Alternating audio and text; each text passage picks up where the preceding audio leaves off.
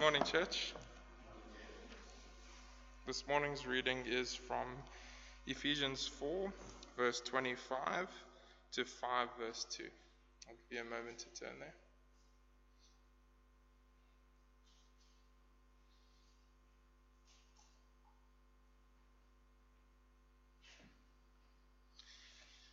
Therefore, each of you must put off falsehood and speak truthfully to your neighbor, for we are all members of one body. In your anger, do not sin. Do not let the sun go down while you are still angry, and do not give the devil a foothold. Anyone who has been stealing must steal no longer, but must work, doing something useful with their own hands, that they may have something to share with those in need.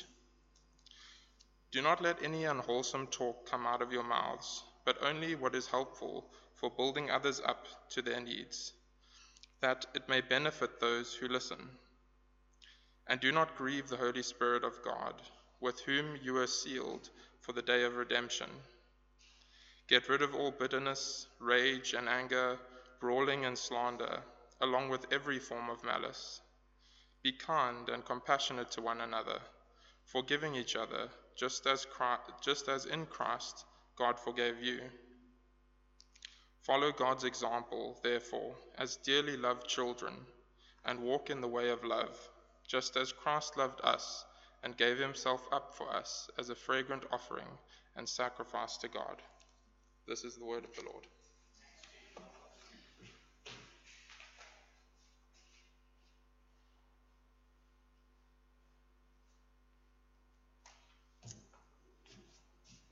Thank you, James, very much indeed. Well, good morning, everybody. Do please have your Bibles open at the passage that James read for us. I wonder what you were thinking as Gillian was doing her marvellous testimony. One of the questions that went through my mind was, I wonder what language we're going to be speaking in heaven.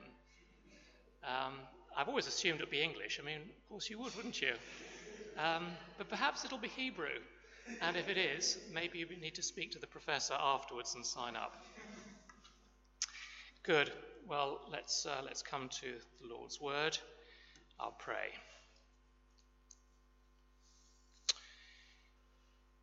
Heavenly Father, we do thank you and praise you for bringing us together this morning. Thank you for giving to us the Scriptures. And we thank you that the Scriptures are God-breathed and able to make us wise for salvation. And so we pray that you would speak words to us this morning that are timely and needful and helpful and wonderful. And we ask in Jesus' name. Amen. Well, I think if you want a sentence to get us started this morning, it would have to be, I think, chapter 5 and verse 1. Do look down at it, where the apostle says, "Be imitators of God, therefore, as dearly loved children, and live a life of love." Now that, I think, is a very neat summary of our passage this morning. If we are Christians here today, then we are God's dearly loved children. And because that is who we are, our Heavenly Father calls us to live a life of love that makes God real to our friends and our communities.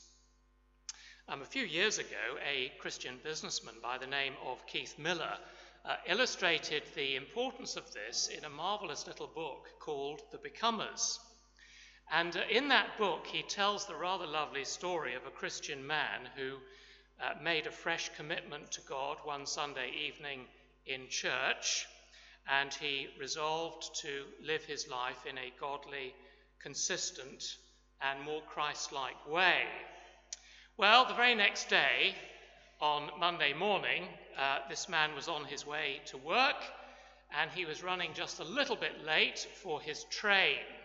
So he had to sort of run across the bridge, down the stairs, and as he arrived on the platform with the train ready to leave, he ran full tilt into a small boy who was carrying an enormous jigsaw puzzle. And all the pieces went all over the platform. So, here was the man who the night before had said, "I want to live like Jesus." If he ignored the little boy and the problem that he'd caused, he might just have been able to catch up with the last carriage on the train, fling himself on, and get to the office on time. Instead, he watched the train pull out of the station, and he knelt down and picked up the pieces of the jigsaw puzzle, and he handed them back to the little boy. And the little boy looked at him and said, "Excuse me, sir, are you Jesus?" That's a true story, and I think it demonstrates that the way that we live as Christian people can make Jesus either more or less real to those around us.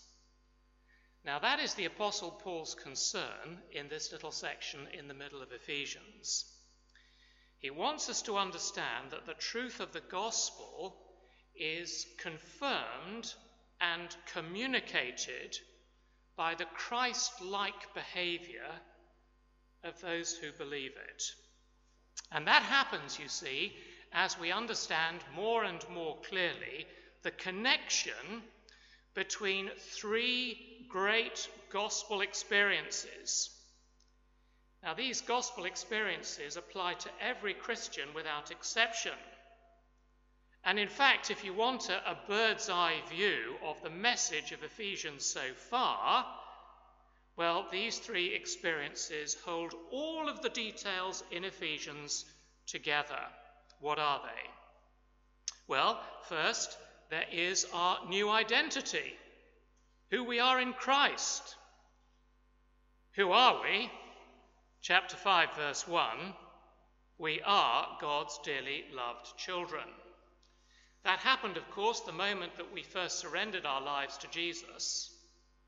And what it means by being God's child is that there's nothing you can do to make God love you more, and there's nothing you can do to make him love you less. It's quite a striking thought, that, isn't it? Just let that sink in for a moment. Then secondly, there is our new mind. This is the second great experience that applies to all Christians. What about our new mind? Well, in the passage immediately before this one, which we looked at a couple of weeks ago, we saw that we've been given a new ability to think clearly that we didn't have before. And we saw, didn't we, that we have a new ability to think clearly about our past lives and the desperate condition that God has rescued us from. And in verses 17 to 19, we saw that God has rescued us from three things: a hard heart, a darkened mind, and a reckless life. And you see, this new ability to think clearly means that we understand, or we at least jolly well ought to understand, the tremendous privilege we now enjoy of learning Christ. Remember that phrase?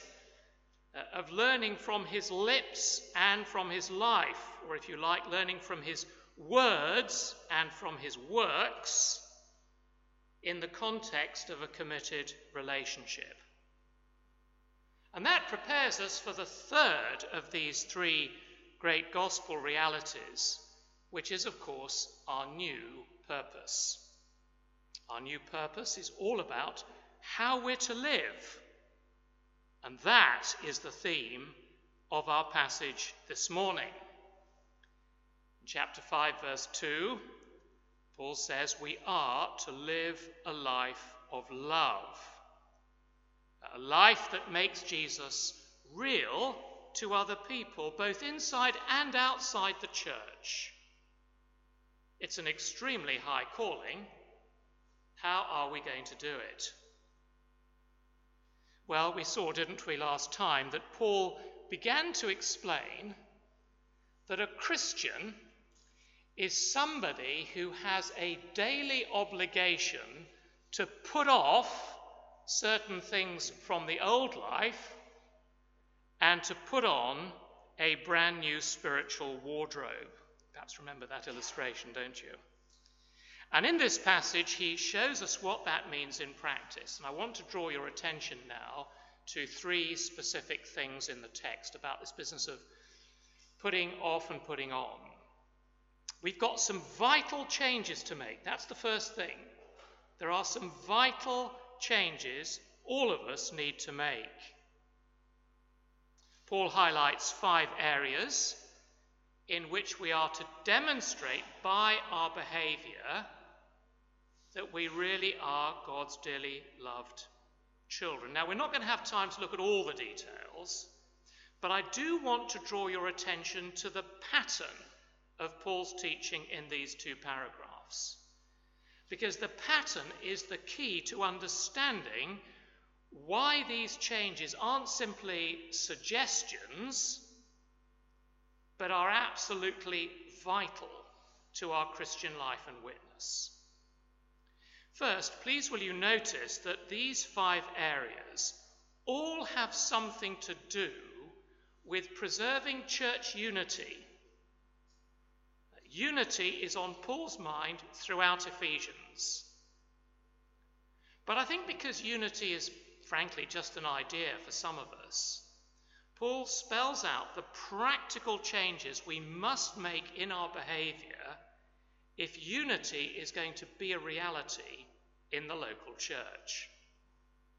Second, in each case, in each area of change, there is a negative behavior to put off and a positive behavior to put on.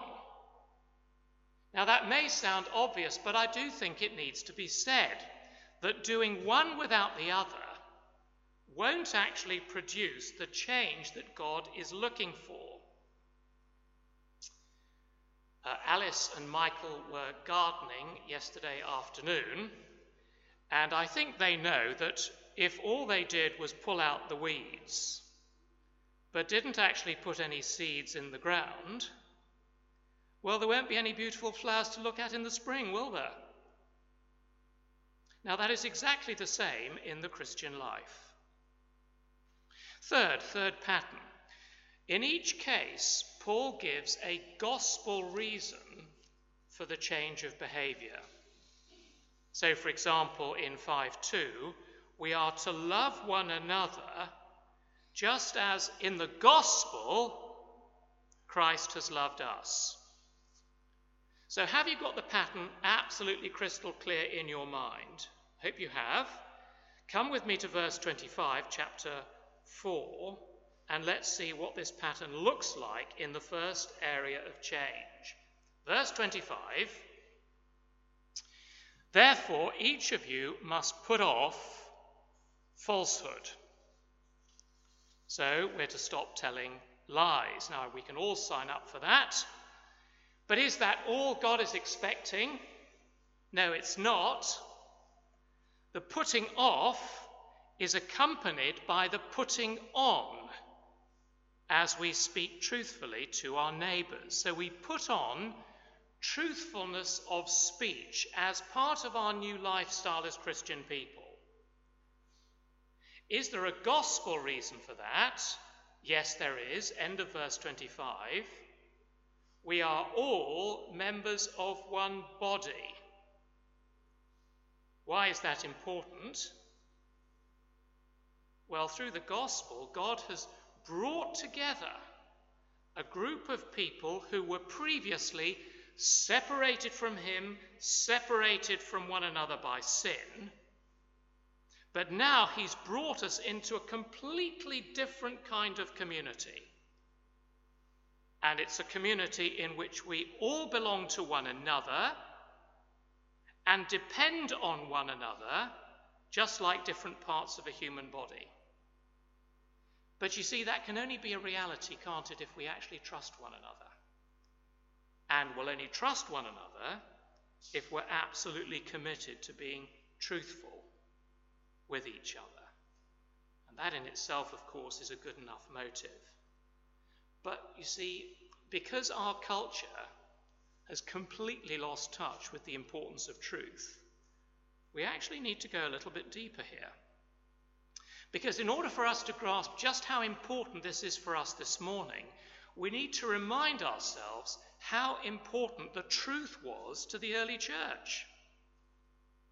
So keep a finger, please, in Ephesians and travel back with me to the book of Acts, chapter 5. Acts of the Apostles, chapter 5. It means turning left in your Bible. Chapter 5, verse 1. Famous story. Now a man named Ananias, together with his wife Sapphira, also sold a piece of property. With his wife's full knowledge, he kept back part of the money for himself, but brought the rest and put it at the apostles' feet.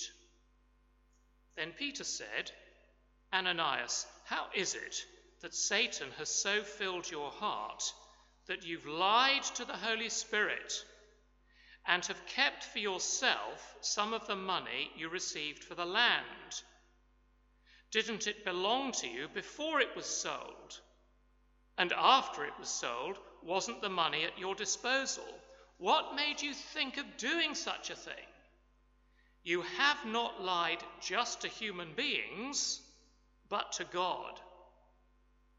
When Ananias heard this, he fell down and died, and great fear seized all who heard what had happened. Now, for some years, I actually used to puzzle over the judgment on Ananias and Sapphira. I thought, well, this is really, it's a bit over the top, isn't it, really? Why was it so severe?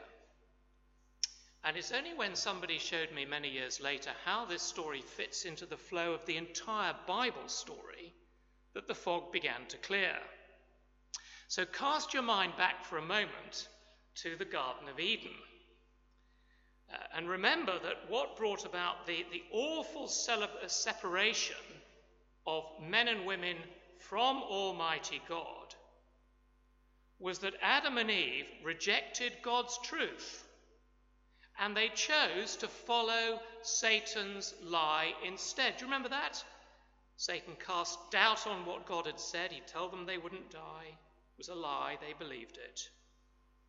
And in Acts chapter 5, we find for the very first time a group of people being brought into a new community by the truth of the gospel. Now remember that this new community is at the very center of God's rescue plan for the entire human race. So to allow a lie to go unchallenged in that community would actually be to go all the way back to the Garden of Eden. Do you see that? Now, of course, we seldom, if ever, see God acting in quite the same way today. But the basic principle is still the same.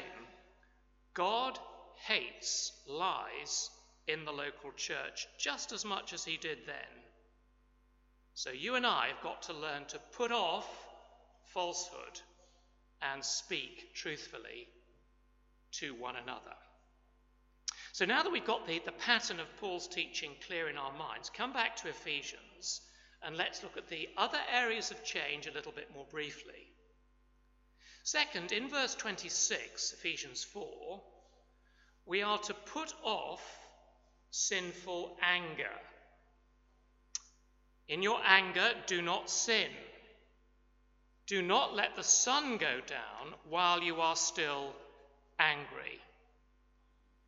Now, yes, it is important to see, isn't it, in that verse, that not all anger is sinful. There is such a thing as righteous anger. But I want to emphasize this morning that the occasions when righteous anger is appropriate are not nearly as frequent as some of us might think. Verse 26 says that the key test as to whether our anger is righteous or not is whether we treasure that anger beyond sunset. See, if we're living a life of love, we're not going to go to bed plotting our revenge, because that breaks down relationships and it breaks down the body. Instead, we're going to put on speedy reconciliation. Now, I can say that easily, and it's not always easy, because sometimes the hurts go very deep indeed. So I know that this is an area where all of us, including me, need the Lord's help, and we need each other. But friends, just because we might not be very good at it, doesn't mean we can ignore it. We all need to pray for grace to become terrific reconcilers. Then the third area of change is in verse 28, which tells us to put off stealing. And you're switching off and thinking, well, okay, that doesn't apply to me. And you all do seem a pretty honest bunch to me. I don't suppose you're prowling around your neighbourhoods at night looking to break into your neighbours' houses. But you see, we need to think more deeply about this, because stealing includes not paying your workers properly, whether those are domestic workers or people in your business or whatever it is. Stealing includes not paying bills on time. Stealing includes not giving your employer your very best efforts. So what's the test? How do I actually know when I have put off stealing? This is very interesting. According to verse 28, please look at it, it's when I'm no longer working purely for a better lifestyle for me and my family, but rather when I'm working so that I've got something to share with those in need. Now that's so unexpected, isn't it? If you and I were writing the New Testament, we probably wouldn't have put it like that. So I stopped stealing by working hard, not just to look after my needs, but in order to be able to give to other people. And that's what it means to live a life of love. Fourthly, verse 29, we are to put off unwholesome talk. You Greek scholars probably know that the word unwholesome there in the original literally means rotten. And it's the word that they used to use to describe food that was going off and that would actually be harmful for you if you ate it. So we are to put off all rotten, stinking, decaying speech because it's harmful to other people. And of course that means, doesn't it, getting rid of gossip and rudeness and obscenity and sarcasm and cynicism. And instead what we are to do is to put on speech that builds other people up. We need to learn, you see, that our words have spiritual power. Did you know that? That your words have spiritual power? The book of Proverbs is very strong on this. So Proverbs chapter 12 verse 18 says it like this: reckless words pierce like a sword, but the tongue of the wise brings healing. See, Proverbs is saying there, isn't it, that your tongue is like a weapon of mass destruction. Used incorrectly, it can do colossal damage. But alternatively, if we pray for wisdom and we actually grow in wisdom, then our words can actually be a source of healing and wholeness to the people around us. And then fifthly and lastly, in verse 31, we are to put off all forms of aggressive behavior. Because everything you see in verse 31 belongs only to the old life before we were Christians. It's not a very nice list, but I do want you to look at it. All bitterness, rage and anger, brawling and slander, along with every form of malice. We've got to get rid of all of that. And instead, verse 32, what a lovely contrast. We are to put on kindness and compassion, the same kindness and compassion that God has shown to us. Now, each one of these changes is tremendously profound. I don't want to be reductionistic about this, and we've rushed through it all far too quickly. So for your homework this week, I want to suggest that you pick just one of these areas, perhaps the one you're struggling with the most at the moment, and start talking to a friend about it. Pray about it together and ask God to help you make the changes that are necessary in order for you to be living a life of love. But now we need to move on, because the second thing I want you to notice in the passage is that there is a serious warning to heed. As Christians in Cape Town, we're still living, aren't we, in times when we've got lots to be thankful for. We're still free to meet as Christians. We're free to study God's word, free to share it with other people. But at the same time, there's one particular error, one particular false understanding that is, I think, gaining ground in Christian circles and is extremely serious. It is the belief that once a person is saved, it doesn't actually matter how they live. I know as soon as I say that, you say, well, of course, that's obvious. But a very subtle and deadly variation of that is the belief that sin is a private matter. It's a private matter between the individual Christian and God, that it's actually no one else's business. Now, friends, we have to say this morning that is not true. Yes, Christianity is very definitely personal. In order to be saved, I have to make a personal response to the gospel. But just because Christianity is personal does not mean it's private. And what we're learning, you see, in Ephesians is that we belong to one another. We're members of one body. In the local church, we live out our Christian lives in community with one another by learning Christ together and speaking the truth in love to one another. So I want you to hold on to this fact, this reality, this truth, that the Christian life is actually a community project. It's not a private affair between me and God. Now, our passage actually adds a new dimension to that idea. It warns me that my behavior has very real consequences, not just for the community life of the church family, though it does, but also for me personally. And it warns me that in addition to the other members of my church family, pay close attention, there are two other people, two personal beings who are intimately interested in my daily life.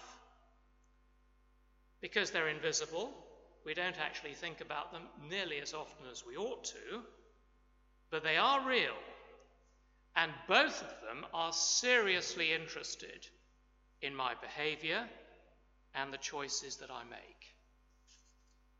Who are they? Well, the first is the Holy Spirit of God. What's his interest in our lives? Verse 30, Paul says, "Do not grieve the Holy Spirit of God, with whom you were sealed for the day of redemption." Now you see, the Holy Spirit is with us throughout our Christian lives, whether we're aware of it or not. And you'll remember back from Ephesians chapter 1, Paul says that at the very beginning of our Christian lives, God seals us with the Holy Spirit as a sign that we belong to him. And throughout our Christian lives, the Holy Spirit's job is to prepare us for the day of redemption. That is the day when the Lord Jesus returns and takes us to be with him forever. And meantime, you see, the Holy Spirit is renewing us daily, and he's getting us ready for that tremendous event. But verse 30 is saying to us that when we work against him, and instead of putting off the garments of the old life, we deliberately put them back on again, the Holy Spirit is grieved. The word in the original there is exactly the same word used in Mark chapter 3 to describe the reaction of the Lord Jesus to the Pharisees when Jesus healed the man with the shriveled hand on the Sabbath. Do you remember that story? Mark says Jesus was deeply distressed or grieved at their stubborn hearts. Now that, you see, is how the Holy Spirit feels when we frustrate his healing work in our lives. I think that's an extremely sobering thought. But there's also a second person watching you and me carefully every day, and that is the devil. In verse 27, Paul warns us that when we deliberately make a choice to go back to the sinful habits of the old life, what we're doing is we are giving the devil a foothold in our lives. Now, what on earth does that mean? One of the best commentators on Ephesians is an American scholar by the name of Clinton Arnold. And in his commentary, this is what he has to say about what it means when we give the devil a foothold. I hope this will appear on the screen. He says this, quote, "There is a dangerous spiritual implication in willfully continuing to practice sinful behaviors and not cooperating with the Holy Spirit in the process of renewal. Paul warns that such a choice makes a person susceptible to a greater degree of influence by the devil.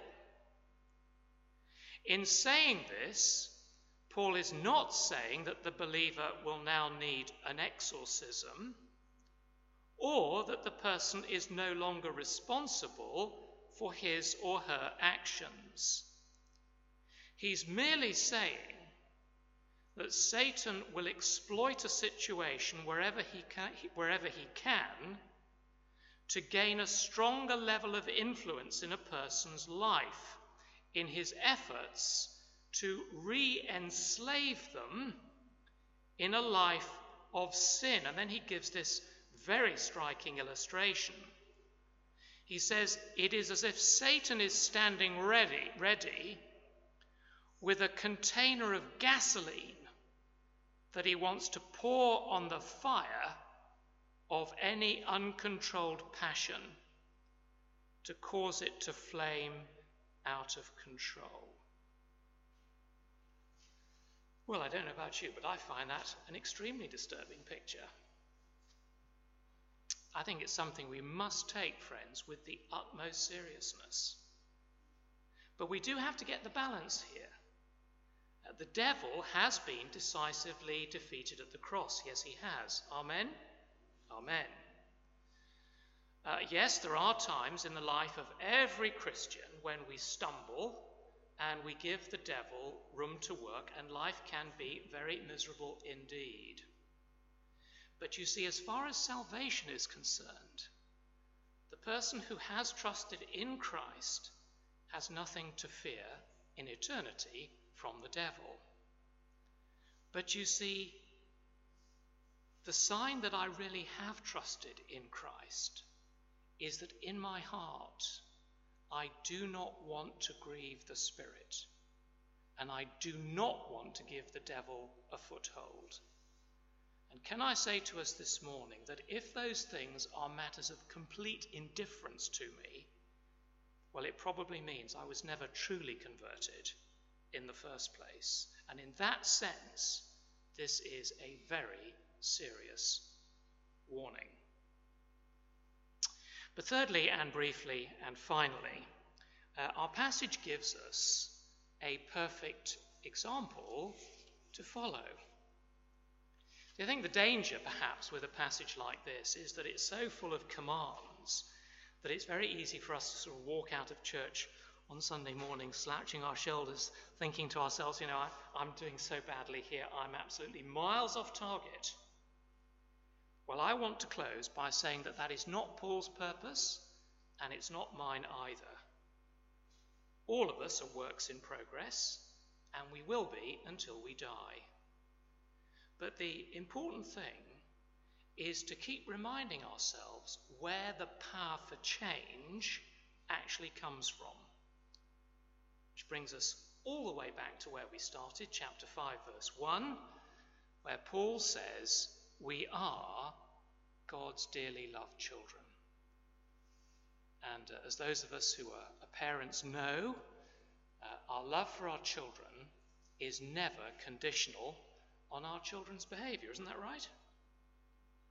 And it's exactly the same with God.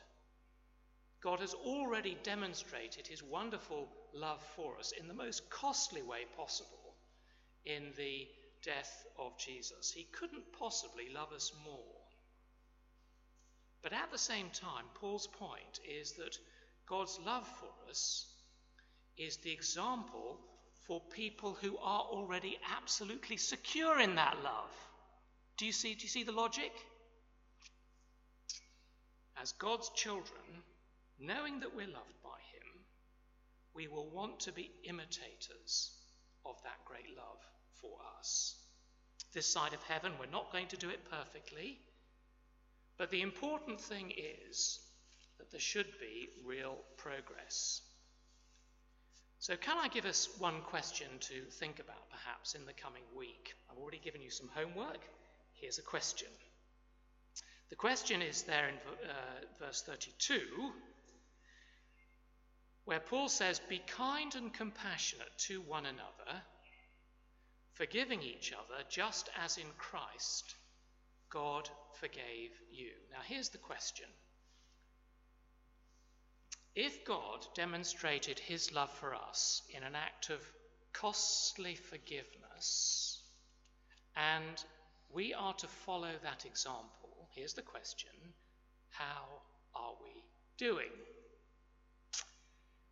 Does St. Barnabas look like a family of people committed to costly forgiveness of one another?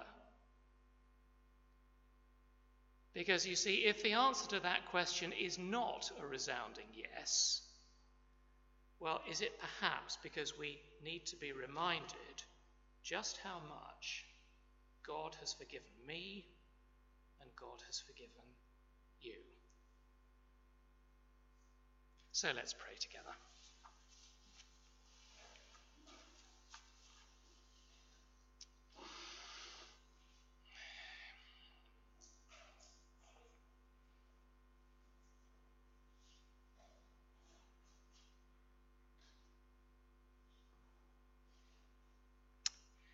Heavenly Father, we fall at your feet in wonder and praise at your astonishing love for us. No doubt we will only fully grasp it when we stand in your presence at the last day. But as your dearly loved children, help us to follow your example and to live a life of love with our brothers and sisters in a way that makes the Lord Jesus very real to the people around us. For it is in his name we ask it.